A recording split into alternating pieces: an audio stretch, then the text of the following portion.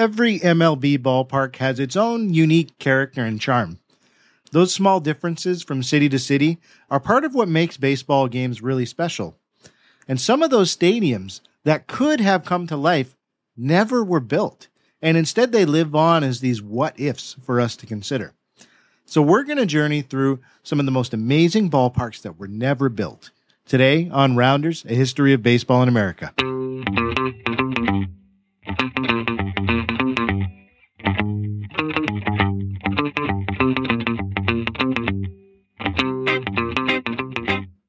Hello, everybody, and welcome to another episode of Rounders, a history of baseball in America. It's me, your host, Jeff Lambert. Thanks for joining me for another week. I'm excited to connect with you. We've got a great episode I think you're going to enjoy today.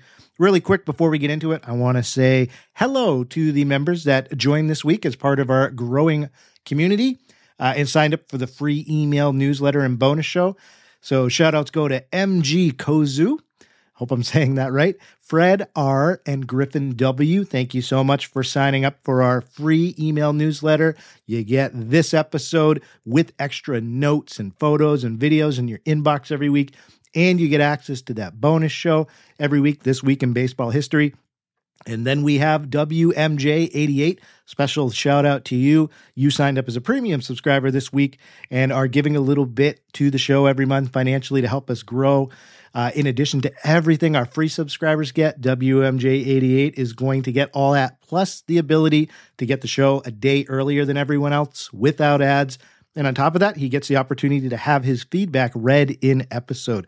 So I ask questions specifically to our premium subscribers and ask for their feedback. And if they have opinions, I read them on the show, give credit back to you. It's another way that you can get deeper into being able to take part in what we're discussing. So special thanks to you. Special thanks to everybody who took a moment to be able to just join this growing community I'm trying to build of baseball enthusiasts. And every week, like I said, it's just exciting to see people, like-minded people come together who really love baseball and be able to enjoy it together. It's great. It's part of the big reason why I do this. So thank you. And with that said, let's go ahead and jump into this week's episode. I think you're going to love it. It was fun researching the what-if scenarios of some of these ballparks that could have come to pass, but didn't for various reasons, and we're going to get into that. And just thinking about, an alternate dimension scenarios of being able to visit some of these places and how it might have changed the landscape of the game. Who knows, right? So let's go ahead and jump into this week's topic. Here we go. Let's start off by talking about the Dome Stadium, which would have been built in Brooklyn, New York. Go back in time with me to the early 1950s. There was a renowned architect named Buckminster Fuller, and he designed a dome-shaped stadium for the Brooklyn Dodgers. Now, this ballpark, if you're familiar with Brooklyn, it would have been located at the intersection of Flatbush and Atlantic Avenue. And this new concept was designed to seat 52,000 fans. And it really was, the whole concept was really much ahead of its time period. The marquee concept was to build a dome on the stadium that would protect spectators and players from the elements, essentially. So the dome would have been built out of this lightweight aluminum structure, and that would have allowed it to very easily be put to cover the field during poor weather conditions and be retracted with minimal effort. Keep in mind, this is the 1950s, and this was the idea that was presented as part of this concept to keep the Dodgers in Brooklyn and to be able to build a futuristic venue that would attract people to the venue. So this was commissioned by Walter O'Malley, who was the owner of the Dodgers, got Buckminster Fuller, a world-renowned architect, to create this. And together, the goal was, okay, we have a new stadium in place. We can build it. This is O'Malley's really last attempt to try and be able to get the Dodgers to stay in the city. And on top of that, O'Malley went to Brooklyn's, governmental heads and said, I'm willing to finance the construction of this new stadium with private money. I'm not asking you for any taxpayer money. The problem, the sticking point, was the proposed location for the dome, which, just to circle back, was at the intersection of Flatbush and Atlantic Avenues. The issue was that area was already commissioned by the city to host a railroad terminal. Yeah, a railroad terminal. So This was Robert Moses, who was one of the top heads of the government, city government. He and the city planners did not want this to be built. So this disagreement over the dome being built in this site where another proposed construction project was going to happen became the sticking point between two parties. And because of that, Moses tried to make this work in terms of trying to get O'Malley to consider other places to put the stadium, but O'Malley wasn't having it. He said, look, we designed it to be built in this spot. This is where we want it. And perhaps because of kickbacks from the railroad station, perhaps because of just the sticking point with the owner, the city's representatives would not budge. And that was the death of this new concept stadium. And many baseball historians believe that this disagreement over the stadium's location was one of the main factors that led to the Dodgers relocating out west to California. And I think it's clear from just doing this research on top of what I'm presenting to you that if this dome had been approved, this could have significantly changed the history of the Dodgers and Major League Baseball in general. The design was clearly ahead of its time, and it's really interesting to consider how it might have influenced the design of other future sports stadiums had it been built during this time period. And then, of course, you have the amazing what if the Dodgers had stayed in Brooklyn, right? What would have happened to the landscape of the National League and the American League as things developed? So certainly a very tragic what if that the Dome Stadium in Brooklyn was never built. Stadium number 2, the Boston Dome in Boston, Massachusetts. So again, let's go to 1964. The city of Boston is tossing around ideas. How are we going to find better accommodations for all of our professional sports teams? You got the Red Sox playing in Fenway. The 1960s were not a good decade for the Sox. And on top of that, Fenway really was becoming an eyesore. It was run down, falling apart, not an attractive place. You go to Fenway today and you see, the new coat of paint and the additions that have put on the stadium. And the new ownership has done an amazing job of turning that venue and getting another 25 or so years out of it as they have. But the Fenway Park in the 1960s was not like that. There was a big desire on the part of the fans to want a new venue for their team. On top of that, you had the Bruins and the Celtics playing the Boston Garden, which had its own structural problems. You had issues where you had beams right in front of seats. People would have to look around these beams to be able to see certain parts of the game. There were issues with switching over from the basketball court to the ice arena for the Bruins. A lot of times the ice would start to melt during games because of the poor refrigerating, freezing technology in the stadium. The old Boston Garden had its issues. And then on top of that, you have the Boston Patriots, who started in 1959 as a professional organization and then ended up joining the NFL, or what would soon be called the NFL. And they were hopping around playing their games at various college campuses to be able to play their home games. So all of Boston's teams needed a new place to play. And here's what comes along, a proposal that was set forth to the Massachusetts legislature that would have been this massive interconnected indoor sports complex. And it would be a home for all of Boston's teams, the Patriots, the Celtics, the Bruins, and the Red Sox. And on top of that, the complex even listed dog racing on the list of activities that it could host. Imagine that. So the plans called for a 3-piece interconnected sports complex. So you'd have a 55,000-seat arena. You'd have a retractable roof stadium, and then you'd have an 18,000-seat indoor arena on top of that. And to add a cherry onto the cake, as it were, there was a 5,400 space parking garage that was added to the initial plans. I'll explain why that's important in a second. But just imagine this massive facility that was being proposed. Now, on top of that, the venue was going to be built next to South Station in Boston, which is where there's a major train hub. And it's also right off a major highway, which would have made it really simple for fans to be able to get into the stadium to see any of their teams. As a matter of fact, South Station now, I think, is the second most used, most busy transportation hub in New England. So imagine what it would have been if this stadium had been built. So that was the proposed location for it.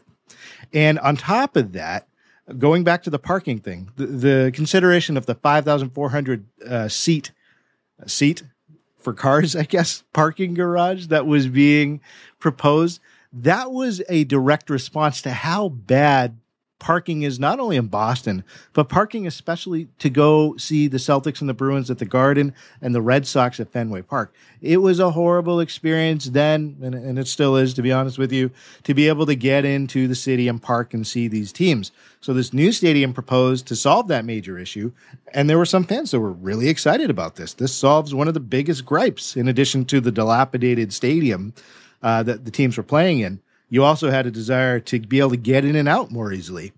And Joe Cronin, who was the Red Sox manager at the time, even took a moment to weigh in on this new stadium proposal. And he said, quote, "We're always interested in getting a little more parking around Fenway," end quote.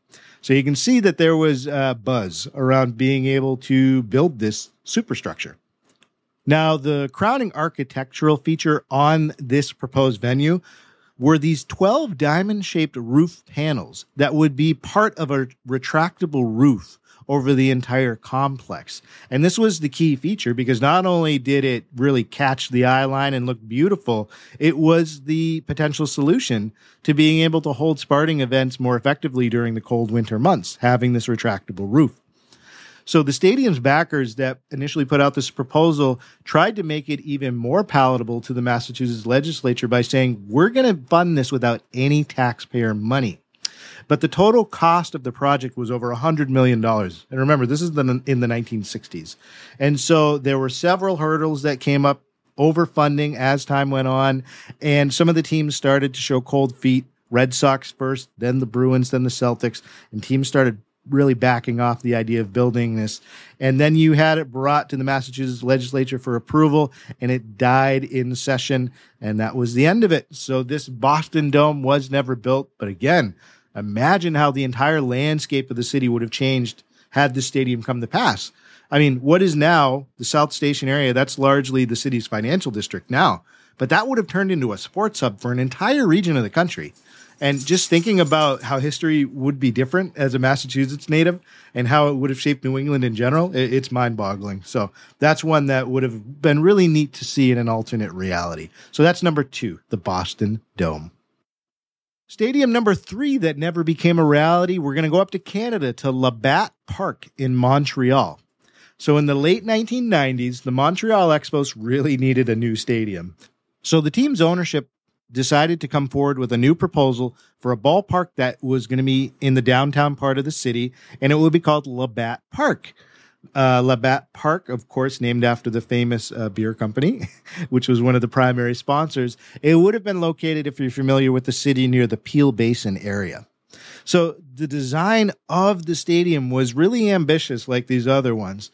So the stadium was planned to have a natural grass field, which is a huge difference from where the Expos were playing their current games in Olympic Stadium.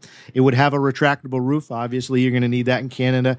And it would have had a smaller size, 36,000 seats. And that was to, I think, respond, again, going back to where they currently played their games, which was built for the Olympics. Massive stadium.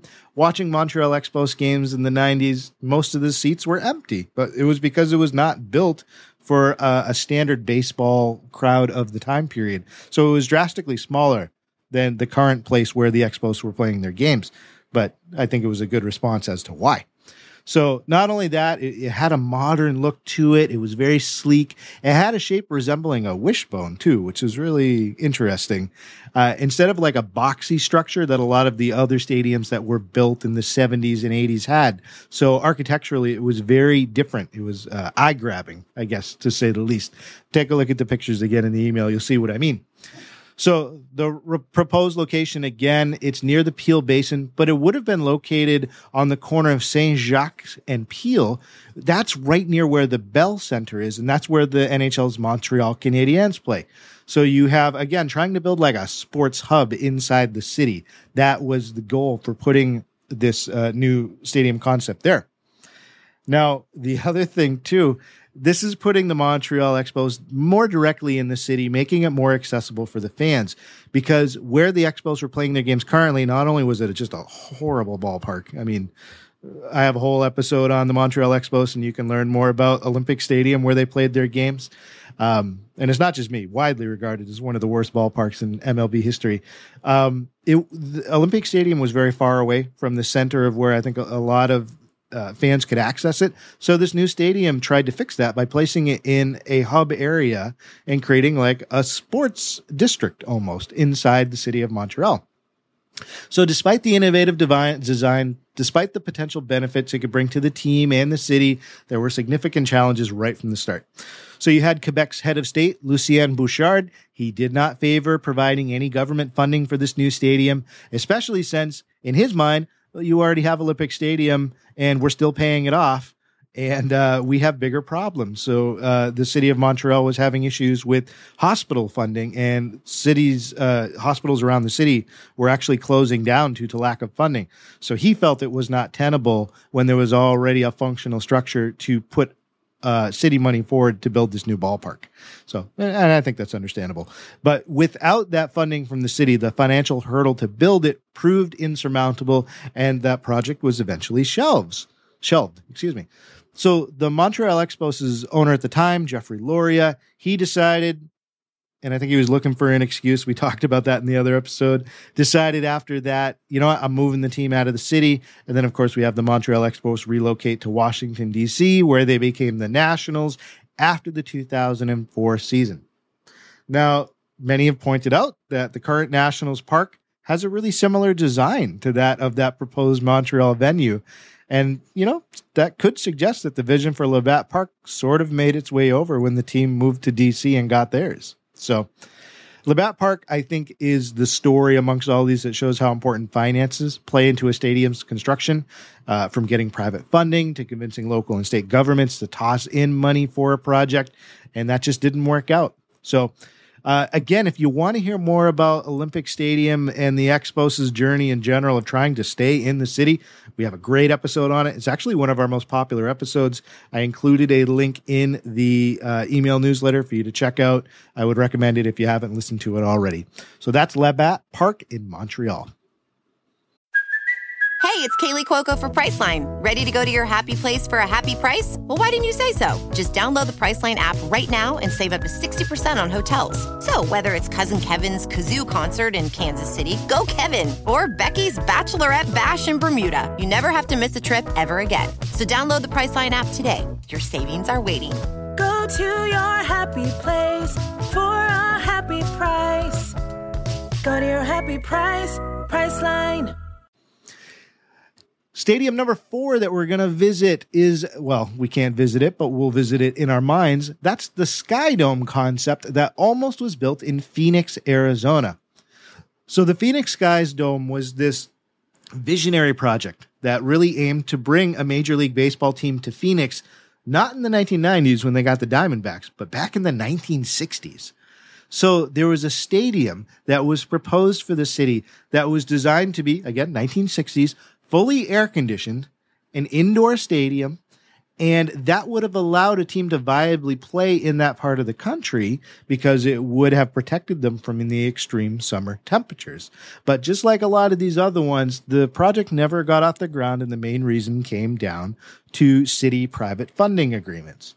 Now, I threw this one in just because it really would have kicked off, I think, a greater expansion into the Southwest for Major League Baseball earlier on. And I think that's why it's interesting.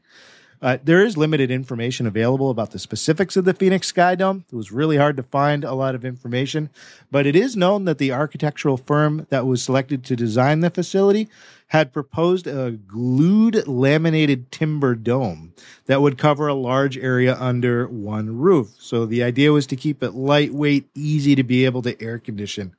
And that concept, even though it didn't come to pass, did influence the design of other venues across the country. Well, not across the country, across the state, excuse me. So the University Walk-Up Sky Dome in Flagstaff, Arizona, which is the home of the sporting events for Northern Arizona University, that was completed in the late 1970s, and it had a really similar design to what was proposed for this Phoenix Sky Dome. So there you have it. I mean, it lived on in some ways, just not in the ways of being able to host an MLB team during this time period. So again, it would take several decades before Phoenix finally got to host its own major league team as a stadium. The Diamondbacks came around in 1998, and their current home, Chase Field, also has a roof, and it's a possible nod to what was seen in the 1960s, that the only way this is viable is if we find a way to be able to keep that extreme summer heat away from the players, and that certainly has been accomplished. And that brings us to our final baseball concept that was never to become a reality. And it's the one that I think is my favorite in terms of like what could have been concepts. And that was a stadium known as the Pirates of the Monongahela River in Pittsburgh, Pennsylvania. I probably slaughtered that for my Pittsburgh fans. I'm sorry.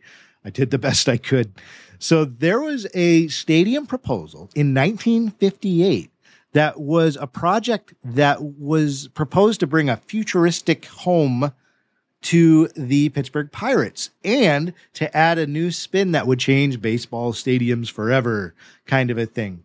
It was a multi-purpose facility, and it was built over the Monongahela River. Yes, you heard that right. The stadium was going to be built over a river. Now, the proposed location of the stadium was strategic. They didn't just build it over a river for the heck of it. It would have been built where the historic Smithfield Street Bridge is today, for those of you who have been to Pittsburgh. And it's a central location in the city that actually wasn't far off from where they eventually built the actual stadium that they decided to build around this time, Three Rivers Stadium. So just to be clear, again, this is a stadium that would have been built in a notorious location in the city over a river. You got to check out the pictures. It's really beautiful. So you have it in downtown Pittsburgh. It's easily accessible. It adds to a vibrant downtown scene. And the design of the stadium was really ambitious. I mean, it was unusual for the time period. And it created this kind of exotic, futuristic look that was unmatched during this time for any ballpark, let alone baseball ballparks. It almost looks like something out of the Jetsons, to just kind of create a parallel. So the entire shape is futuristic. It's not boxy like the other stadiums of the time period. You've got it over a river. You've got it in the heart of Pittsburgh. It sounds great, right?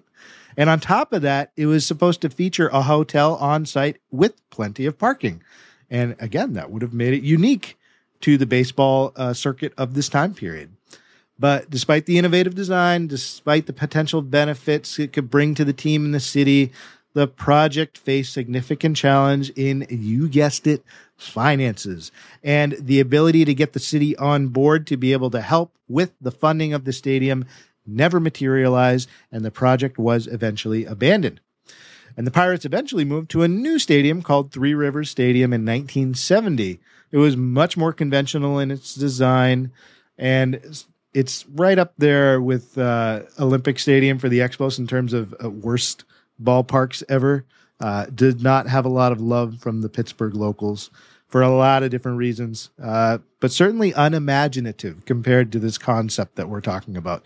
And this one, just like the Boston Dome, it just presents a fascinating what if it had been built. How would baseball parks built after it have been different if these concepts had ever come to life? Who knows, right? So those are our top 5 baseball stadiums that were never built, that could have really changed so many aspects of the game, but unfortunately just live on as concepts that we can imagine the what ifs, but never get to actually physically go there and touch them. And that's the sad part of it. But I also want to touch on, before we finish, there are baseball park concepts that could become a reality in the future that are being discussed right now. And I just want to touch on those real quick.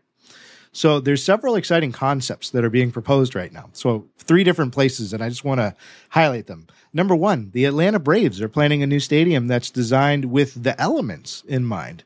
So these conceptual renderings that have been put out so far, it's presenting a stadium that will hold 41,500 people. There's a 90-foot roof that's retractable. There's air conditioning on every level. And the design aims to bring a higher percentage of seats closer to the field than any other ballpark.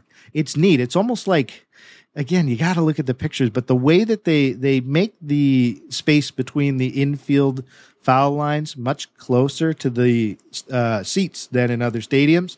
And Same thing in the outfield. The way that it kind of curls around just allows the seats to be much more intimate. It looks like a really interesting concept. So the ballpark's going to be integrated into a larger downtown development. It's going to feature restaurants. There's going to be like a big water feature that they're building. There's going to be a boutique hotel. It looks really neat. So this could come to pass. It's in development right now in terms of how it's going to come about. Funding is still an issue right now. Whether it comes to pass or not, we'll see. But this is something we could be looking at in the next decade. So who knows? Second stadium I wanted to make you aware of that's in concept right now is across on the other side of the country. It's being funded by the Miller family, which is this billionaire outfit that's based out of Utah. So their goal is they want to bring an MLB team to Salt Lake City.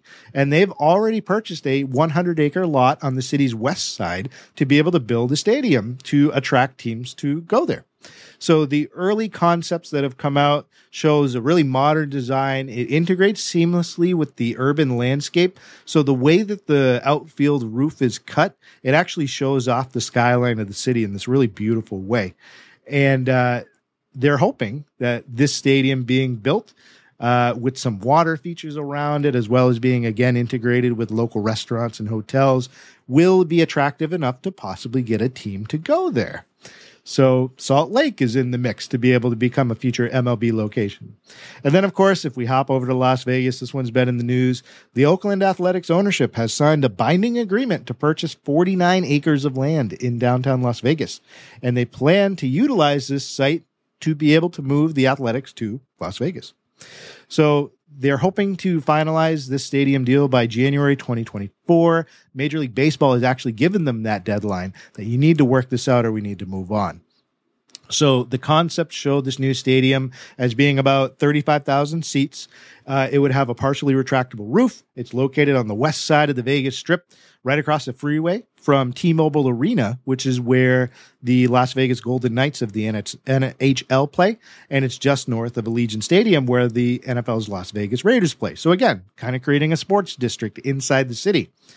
The biggest issue for the A's right now is they're trying to finalize a public-private partnership with the state of Nevada and being able to formulate a relocation plan with Major League Baseball to move the A's out of Oakland. So if all of those things come together by the estimated deadline of January 2024, we will see the A's breaking ground on this new Vegas ballpark, and they would propose to move in by the start of the 2027 season, right around the corner. So there you have it, folks. 3 stadiums in concept that could become a reality very soon. Overall, these unbuilt stadiums, going back to the topic of this episode, I mean, it tells different stories, innovation, ambition, the challenges of bringing like a grand vision to life. And it reminds us that there are a lot of complexities that go into building sports venues. There has to be financial viability. There has to be partnerships with the local government. There has to be a design element that makes it fit in with the local environment and the city. All those things have to come together for something to be able to get off the ground. And even though these 5 stadiums were never built, their designs have in a lot of ways continued to inspire and intrigue future designs or designs after they were proposed. So especially from the 1950s to the 70s, it's a fascinating chapter in the history of baseball. It's a testament to trying new things, bold visions, ambitious dreams. Not all of them shook out, and these are 5 examples of that. So what's going to happen in the future? It's going to be interesting. Baseball stadiums, like I said, they're so interesting to go visit each and every one of them. I'm on a personal quest to visit all 30 ballparks. I'm hoping to be able to do that, try and chip away at one a year. And hopefully I'll have more on my list as we go. So I'd love to hear which stadium you would have liked to have seen built. Take a moment and fill out the poll in the email that you get. I would love to hear your thoughts. I will see you next week. And as always, please don't forget, there are only 2 seasons, winter and baseball. See you next time.